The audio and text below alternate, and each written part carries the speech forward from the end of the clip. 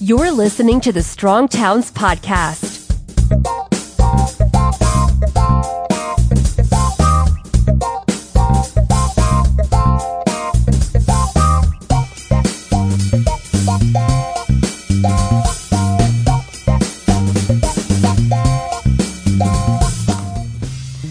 Hi, everyone, and welcome to the Week Ahead podcast with Rachel and Chuck. Chuck, how are you doing this week? Hey, doing pretty good. In the office for half a day and then back out on the road. Yeah, so where were you last week? A good question. Where was I last week? I have to remember. I actually, it's funny because you see those, blooper videos of the politician or the country singer standing up there saying, hey, Nashville, how you doing? And they're in like Chattanooga or something, And you're like, How could they do that? Like, don't they know where they're at? And there gets to be a point where like, you don't know where you're at. Last week was Thunder Bay, Canada, right? Yeah. Last week was particularly bizarre because we had this like fun family vacation in Wisconsin that had been planned for like forever. And then, Thunder Bay early in the morning on Monday. And so I wound up driving the most obscure route from the middle of Wisconsin to the north side of Lake Superior. How long was that drive? 10 hours. Wow. Yeah. Yeah. Cause I had to drive my family essentially home and then drive there. So I arrived and then I did not realize I lost an hour when you cross into Canada there in Eastern time zone for some reason, up there. And so, so I arrived at my hotel at like 2:30 in the morning and we had to get started at 8. So it was a short night. And then we had 2 days in Thunder Bay, which were great.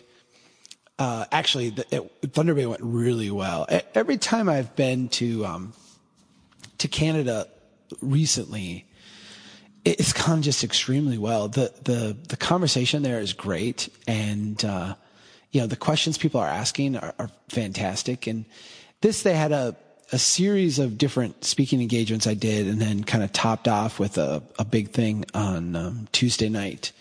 A big fundraiser for the United Way, and they had the place is just packed. It was really well run and a lot of fun, and I feel like we made a lot of difference. There are a lot of people who heard the message for the first time and were really enthused. I drove back after the thing on Tuesday night and got home about 3 a.m. and then wow. and then got up and helped the kids get to school. And then, got on we did the webcast, the broadcast. And then, we finished at 1 and at 1:15 I was on a shuttle, headed to Minneapolis, St. Paul to get on an airplane and fly to Seattle and then up to Bellingham, Washington. We had, a full day on Thursday in Bellingham, which was again, really good. We should talk just like briefly about my tooth because it was one of like the memorable things about that trip, but yes. Yeah. But, besides, having to super glue my teeth together, to make it through the day. Did you Google that? No. Or did you just do it? Yeah, I just did it. That seems bad. Yeah. Well, sometimes you got to take one for the team, Yeah, I mean, I'm glad you're okay now. Yeah. When I was people are wondering, like, what the heck's he talking about? Mm-hmm. When I was a kid, I was in perfect health. I still am, like, very extremely healthy. The only thing that I had was I kept losing teeth. And not like they would fall out or anything, and not like I had cavities or anything. I would get in these weird accidents. Like, I'd run into a goalpost, or I'd be playing basketball and someone would like box me out and I'd land on my mouth and knock out 2 teeth. So basically like all my front teeth are chipped. They were like chipped in half. And then over time they would, grind them down and put, crowns on them. So basically my whole front teeth are fake, not real. The problem is like one of them, the root that it's on is weak like the rest of the tooth, and the root got basically like fell apart, and my tooth has been really loose. It hurt for a long time. Like back when I did the Edina thing at the end of September, was probably when it first started. Yeah, it was when it first started, and it really hurt. But then it kind of busted up and was just like kind of hanging there. And I was being real delicate with it because I didn't want, I've got an appointment. It's like a 5-month process to fix this thing, but we were going to try to make it to that appointment without having to do anything. And then when I was in Washington, it finally, like I was brushing my teeth and my tooth just fell out. Oh. And it's not like it's a front tooth, so it's like very jack-o'-lantern-ish. I mean, it's not like it's a subtle like one of your side teeth or something. It's like you can't talk, you can't, I would talk, but it was just like that. And Did it hurt? No, not really. No, Okay. So I basically like shoved it back in. And it held for the first presentation, but I had a microphone so I could talk kind of soft. Were you afraid it was just going to fall out? Yeah, like I was terrified. Yeah, there was a couple times when I could feel it sliding down, and I would turn around and like shove it back up in my mouth. And then they wanted me to go do a walking tour out on the street, and there's no way to do that without projecting. And basically, my tooth just came like flying out at one point, and like that's it, I'm done. And, they had a dinner. Everybody schedules these dinners and lunches and stuff. And And you weren't going to be able to eat any of the food. No. Not to mention, you probably didn't want to go at all. In the last 3 weeks since I've been dealing with this, I've lost 5 pounds. Because you just can't eat. Like it's, imagine not being able to use your front teeth. Well, now, I kind of like, what do I do? I've got 2 more talks to give. I can't give it without a front tooth. So I went to I went to like a Walgreens and bought super glue and literally like super glued one, I filled my mouth full of Kleenex to kind of dry everything out and then, dried off the tooth and then like stuck it to the other one. It actually worked really well. What did your dentist say when they found out you did that? They're like, yeah, that's okay. Yeah. I mean, they're like, you do what you got to do. Yeah. Wow. So, it got me through the rest of that day. For strong towns. Yeah. Got me through that day and then got me home. I after we finished up in Bellingham, I drove back to Seattle and got on a midnight flight and flew home. That's why I took the shuttle to the airport instead of drove, because I knew there'd be no way I could stay awake during a drive after that week. So I got on the shuttle and came home. And then, when I got home, I had a dentist appointment like 2 hours later, and they gave me this, it's basically like a mouth guard. It's really annoying. It's like a retainer mouth guard that basically goes over top of all my teeth and holds the one tooth in. But I can't eat with it. And so again, it's such a pain.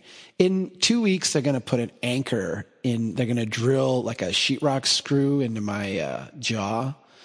And then I've got 4 months to have like the bone heal around it. And then, they're going to be able to fit me for a crown on top. So that is quite a saga. Yeah. I kind of knew, I mean, I remember back when I was in my early 20s and they did what they did that has lasted till now. They said, this will last you a while, but you're going to have to get something done in the future. And, I just kind of forgot about it because it had, it'd been 20 years that it had worked what they did. But yeah, no more. And, the bad thing is that, I have like 4 of these that this could potentially happen to.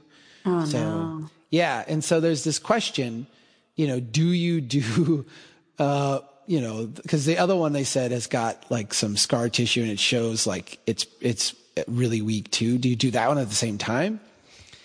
And there's a part of me that's like, yeah, of course I would do it at the same time. But then, it's like $6,000 to go through this. Gosh. Yeah. And my oldest is getting braces, which we were already like, how are we going to pay for these braces? And now it's basically like, this is more than braces. And it's like, oh, yuck.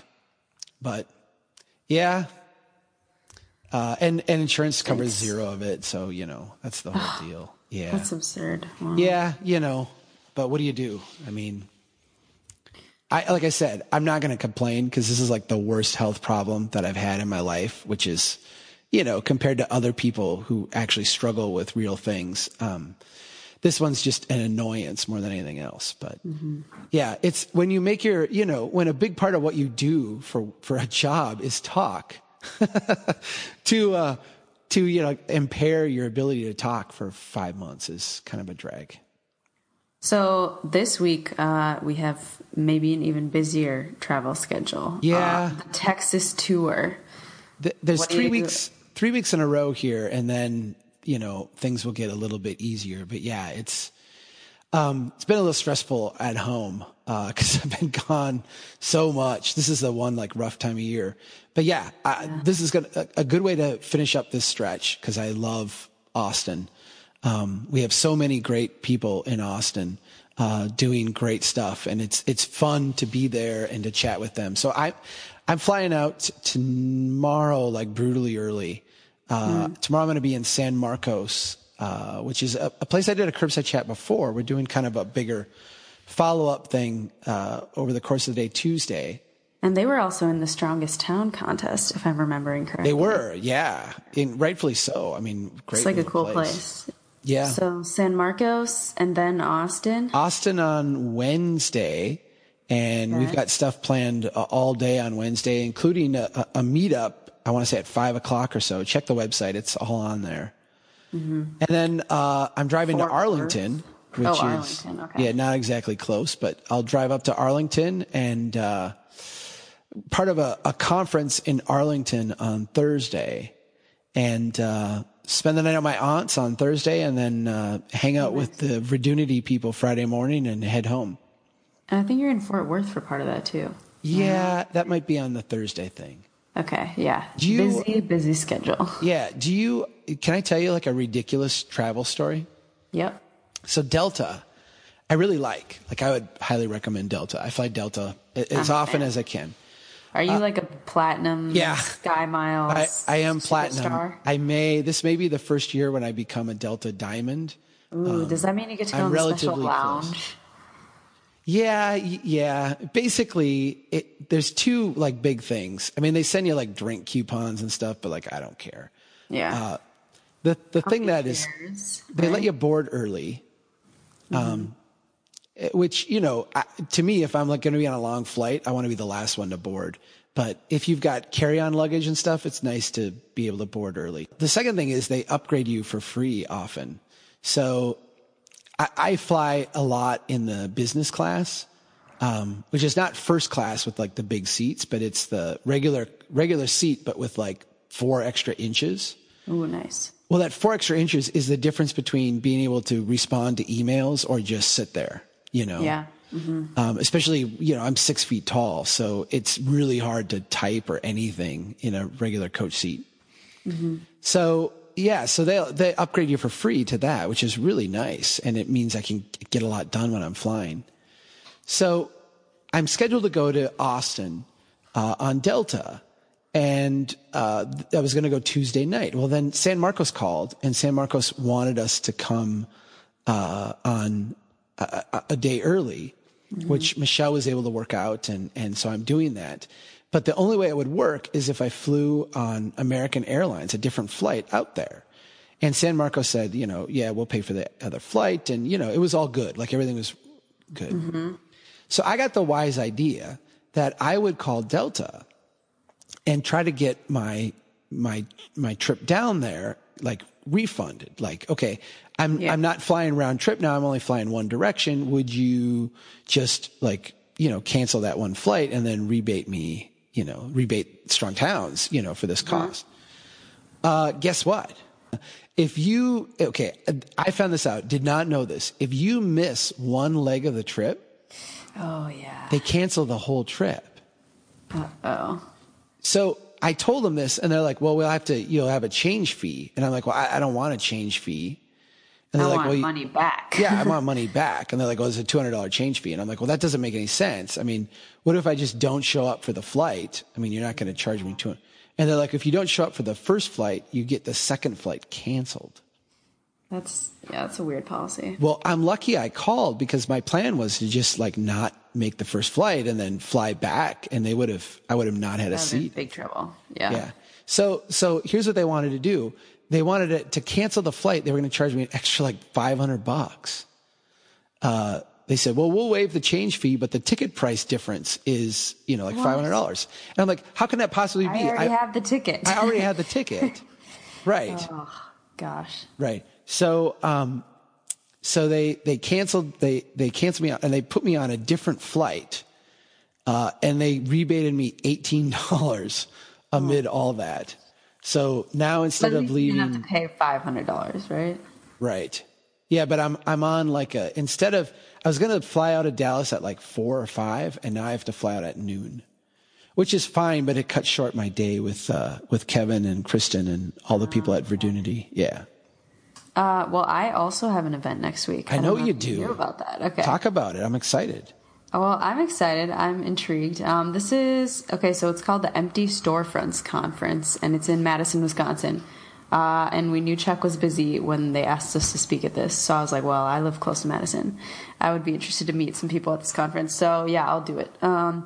It's a conference that's about filling empty storefronts, and it looks like it's going to take place in several empty storefronts. So that's kind of a cool feature. Nice. And it's just like a one-day thing. So I'll be talking. My talk is called "Small Bets to Build Strong Towns." So nice. Yeah, I used a lot of curbside chat in it, but then I incorporated some other stuff. So I'm excited. I can't wait to hear how it goes. Yeah. I'm a little nervous, I'll be honest, but I don't speak often like you do, but it'll be fine. Don't be nervous. You'll do very well, and people will be impressed. And I'll just say this for everybody out there who is, giving a presentation. The reality is that the bar for a good presentation is so ridiculously low that if you go in with any type of, coherent story with a little bit of passion, to what you're saying, you will do great. Well, yeah, hope so. Yeah. Thanks. And you in particular will do really well. I'm very confident. So yeah, feel good. Well, thank you. Yeah. All right. Let me take a minute to welcome our newest Strong Towns members. We had several this week, due to a couple incentives we recently, opened up. Let's see. So we'd like to welcome Jeffrey Green, Bobby Pepe, Linda Ross, Whitney Stower, Michael Lilliquist, Anthony Hamilton, Laura Mins, Marshall Hines, Colum Radvillas, John Drew, Adam Williams, and Danielle McCann. Thank you guys so much for becoming members of Strong Towns, and welcome. Yeah, thank you. You forgot one new member, though. Who? Thomas Schumann Erfurt. Oh, well, yes, I was definitely gonna announce that, yeah. So, exciting news that our colleague Michelle just had her new baby, was born this weekend, and he's adorable. Already saw the photos. But he is adorable. I guess that means we don't get to talk to Michelle for a little while. I know. Yeah, Michelle's going to be taking some time off, and good for her. I mean, obviously, congratulations. And I mean, Edward, her husband's a really good friend of mine too. And yeah, very happy for them to have their second boy. And this one seems like a keeper. He's a little over 8 pounds, and all the normal weight, and look good, and mom is smiling, and dad is smiling, and older brother is smiling, so they all look like they're doing well. Chuck, tell me about the essay that you published this morning, continuing your Portland housing series. This one is called Distorting Housing Prices. Yeah, I struggled all weekend to decide whether to talk about the psychological aspect of how housing prices are sticky and how a few people drive a market.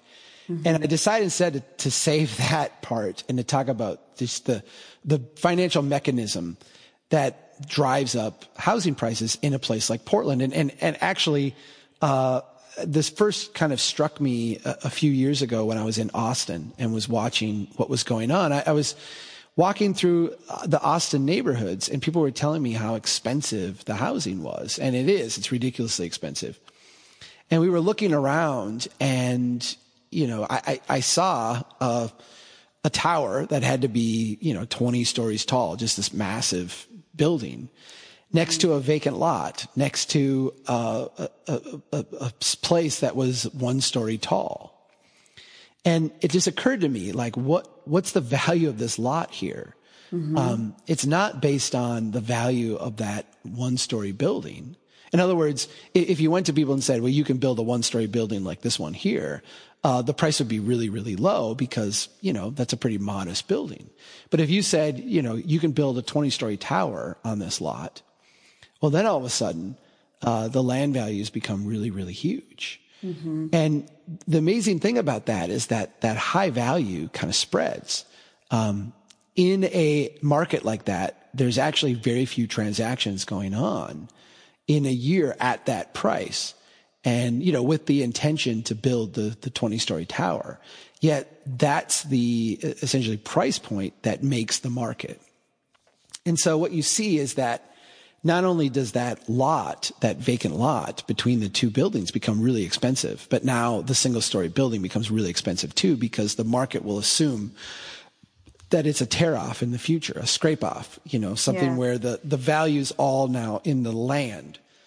So Portland and Austin and, various cities in Northern California have really made their housing unaffordable because of how they have done their transportation infrastructure, where they, the build it and they will come kind of investments, and then how they have, distorted things with the large leaps in in the increment of development. Yeah. You're able to go from single family home to 6-story, 8-story, apartment or condo complex. That is a massive distortion of land values, and it ripples through the entire system. I think another important thing that it's kind of side effect that you pointed out here, not just that it makes housing unaffordable, but it also means like this vacant lot might stay vacant for a long time, and this house might, be not well taken care of because the costs are so high and like the incentives are low. So that's definitely a downside, I think, as well. This is a bizarre thing because, I've seen here in my hometown, we have a little bit of this effect. And it happens along shoreline. Shoreline properties are especially on the premier lakes, there's a finite amount. And, whenever you have a finite amount of something and high demand for it, prices go way up. And so what you would see is like the old cabins, people wouldn't fix them up, because why would you put money into a cabin? The land is worth $1 million. The cabin's worth 50,000. You put a ton of money into fixing up the cabin and now it's worth 200,000. Well, it doesn't change the overall value. The value is still $1 million because you're just going to tear off the cabin regardless. Yeah. And so you'd have this weird juxtaposition where you would have these $5-6 million, lake McMansions next to these rundown, dilapidated cabins, next to another McMansion. And, the one would be not cared for. It would be not looked after because it was essentially the people were just holding on, waiting to sell at this high price. When I'm traveling around Portland, when I'm traveling around Austin, I see the same thing. I see people who are living in homes that are $500,000, $600,000, $700,000. And they look like houses that in my hometown you could get for $50,000 or $60,000. That they're very run down and they don't look at all like a $750,000 home. Mm-hmm. Why? Because any money that you would put into it would just be money you'd throw away. Because the value is not in these structures. It's not in the improvements to the property. It's not like you're going to list the home for sale and say, well, it's got granite countertops and it's got, a jacuzzi tub and it's got land that can be developed very intensely. And so it drives up the price. One thing I've been wondering as I've read this and the other Portland piece, and I think a couple of other people have asked the same question is Portland an anomaly or is this an example that's true in many other cities? I've gotten this feeling through I mentioned Austin, but also through much of California. Yeah. You see it a little bit in Seattle, although it's less pronounced.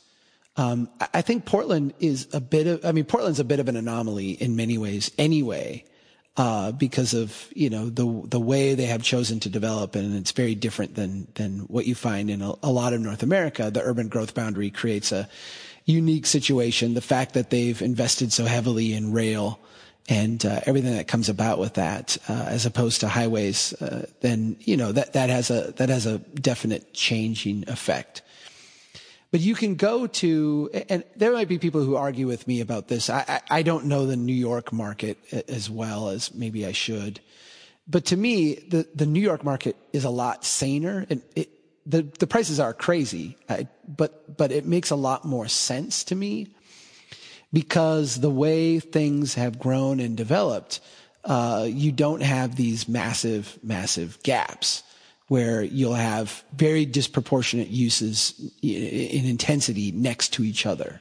Mm-hmm. That is really something that I've only experienced in places like Austin and then places like the West Coast, where the development pattern has been a lot sketchier, a lot more, let's just say that things weren't as mature when we reached this, phase where we started to build in huge increments. And so you see this, huge increment of building, and it's, right next to stuff that is at the first increment. And that juxtaposition to me is what kind of illuminated this effect for me. And I think, it's more pronounced in these places than anywhere else. I'm glad you included a note at the end where you said, if you're new to Strong Towns, don't start thinking I'm anti-transit. Because somebody commented on a piece that I wrote a couple weeks ago. I can't even remember what it was. As far as I know, it wasn't particularly anti-transit, but a couple people jumped in and were like, why is Strong Towns so anti-transit? I just can't understand this. I saw one of those comments and someone said, this is why I get frustrated with Strong Towns because you guys just don't get transit. Certainly, I love transit. I use it frequently. But we have to go back to the Strong Towns principles of financial solvency as a prerequisite for long-term prosperity, and a transportation system is a means for creating prosperity, not an end unto itself. And certainly we're not against transit projects. There's some great ones that have been very successful in plenty of cities. But we have to look at transit with the same skepticism that we look at road projects that are, funded in the billions. The interesting thing about transit, and I try to explain this at the end of the piece, is that, we are pretty consistently against build it and they will come anything, whether mm-hmm. that is, a sports stadium or an event center or a highway interchange or a transit line. Huge subdivision. Yeah. I mean, the whole idea of build it and they will come is a modern concept. As I say in the curbside chat, great movie plot, terrible economic development strategy. Yeah. And it really creates, these huge distortions in the market where, you're not getting the feedback that you should. And I know people are enamored with the transit oriented development approach. It seems great in theory. You go build a transit line, you build high density development around it. It's everything that planners and engineers and, all the theoretical people who sit around and play SimCity think that a city should do. But, from a market mechanism, it is only in a crazy affluent place like ours, where you have this combination of free market, or, I use free in air quotes, some type of market system that, gives benefits to a certain number of people, but doesn't require much of them. And these massive government subsidies that you get this just bizarre development pattern. I don't know if you also caught, I made the point in the article that, I don't think anybody around any of these transit stops in Portland was ever assessed. We generally don't assess value increases on major transportation projects. And let me explain that for people. We often will go in and say we pave your street in front of your house.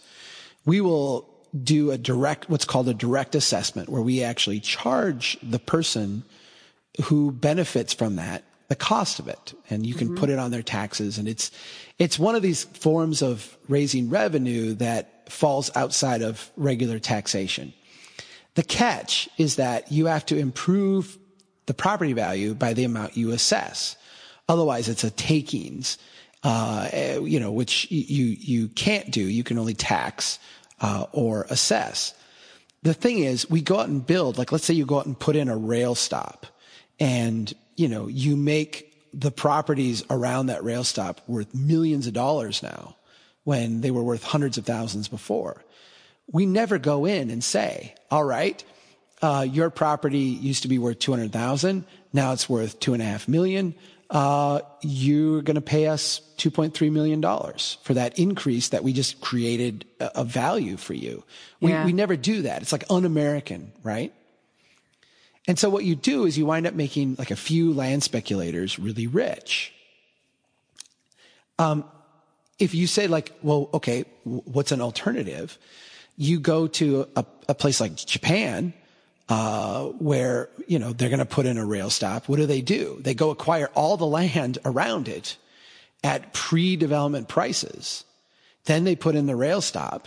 Then they sell off the land at post-development prices to developers. Interesting. Yeah. And then pocket the increment to pay for the rail stop, right? Huh. That's a very interesting model. Yeah. Well, that's how railroads built the entire rail system in North America, Okay. The railroad, Northern Pacific, came here.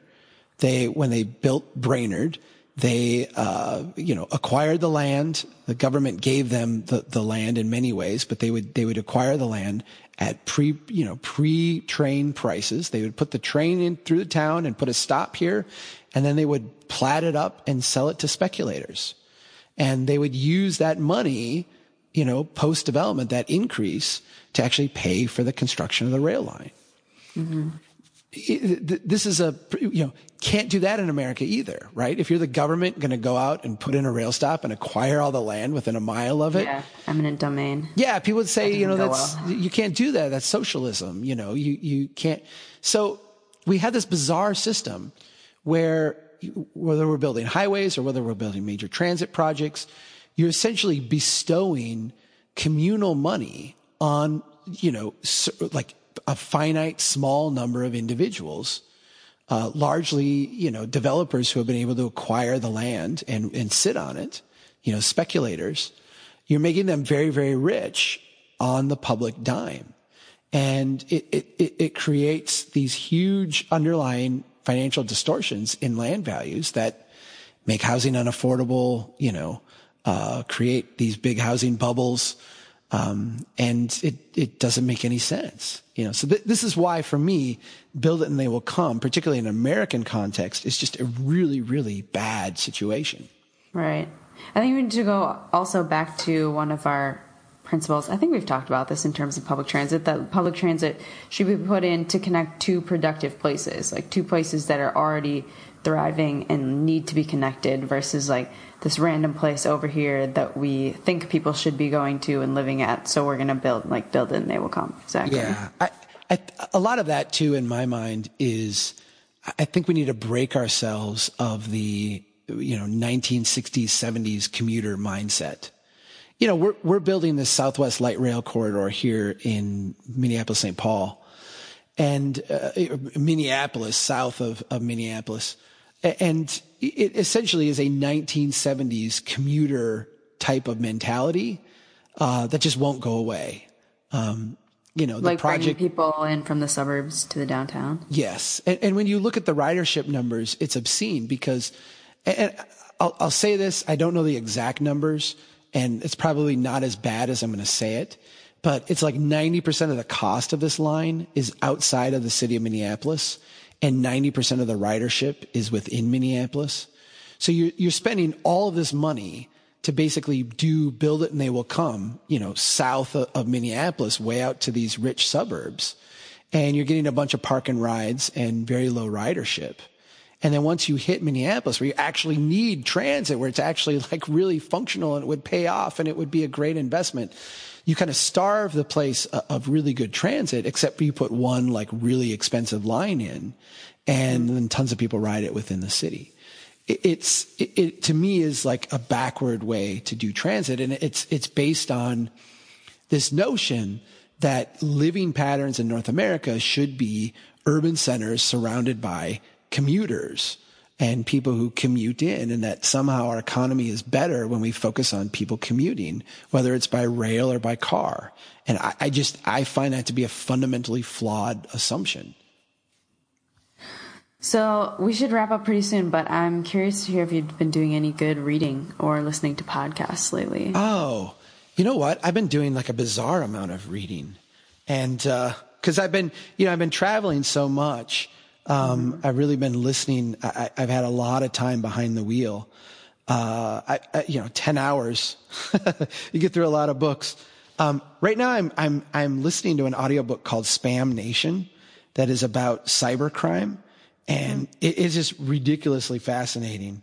I went through a bunch of Jack Reacher books because the new Jack Reacher movie's coming out. It came out last week. I haven't got to go to it yet, but I really want to. I read a couple of weeks ago this book called The Underground Railroad by someone named Colson Whitehead. Oh, I love him. Do you? Yeah. Okay. This book was great. Is it fiction? Yes. Okay, yeah. Yes. It's funny because I'm not like an Oprah's book club member person.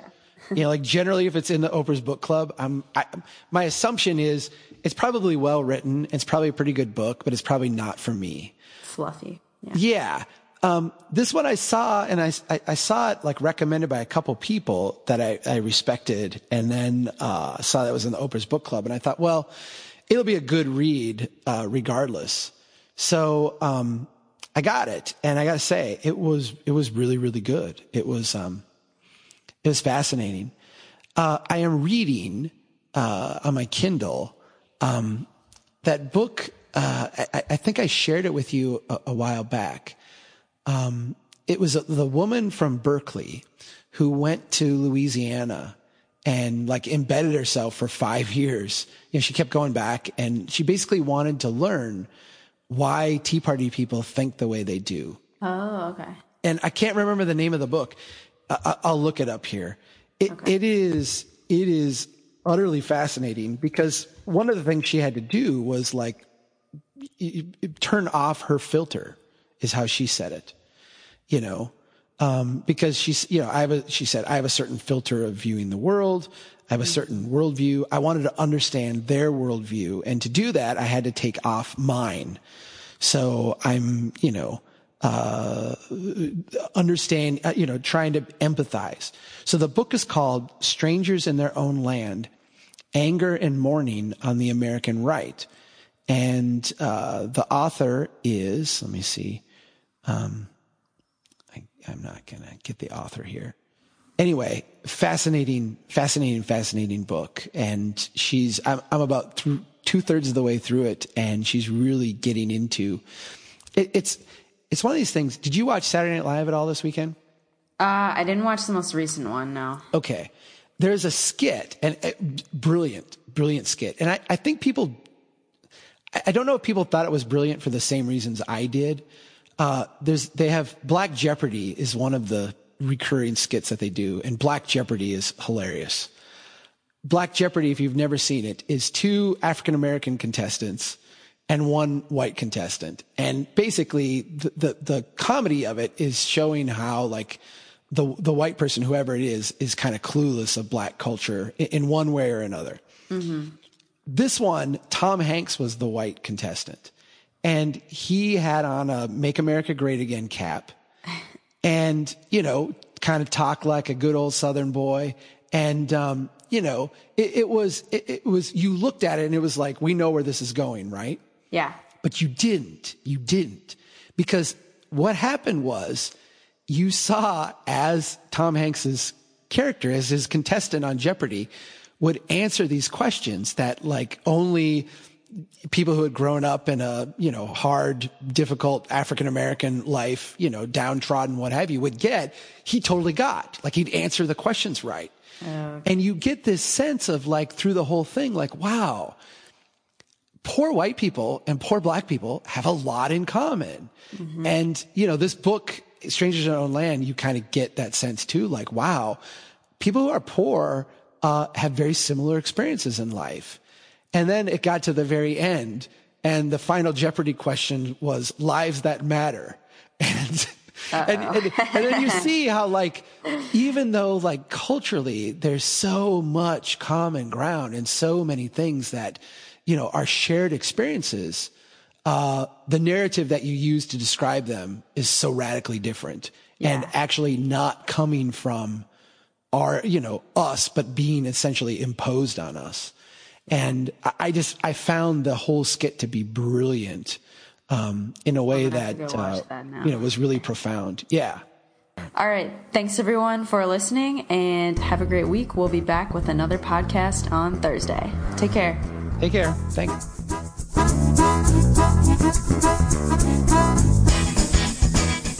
We need your help. If you think the Strong Towns message is important, don't keep it to yourself. Pass it on. You can get more information and sign up to be a member of Strong Towns at strongtowns.org.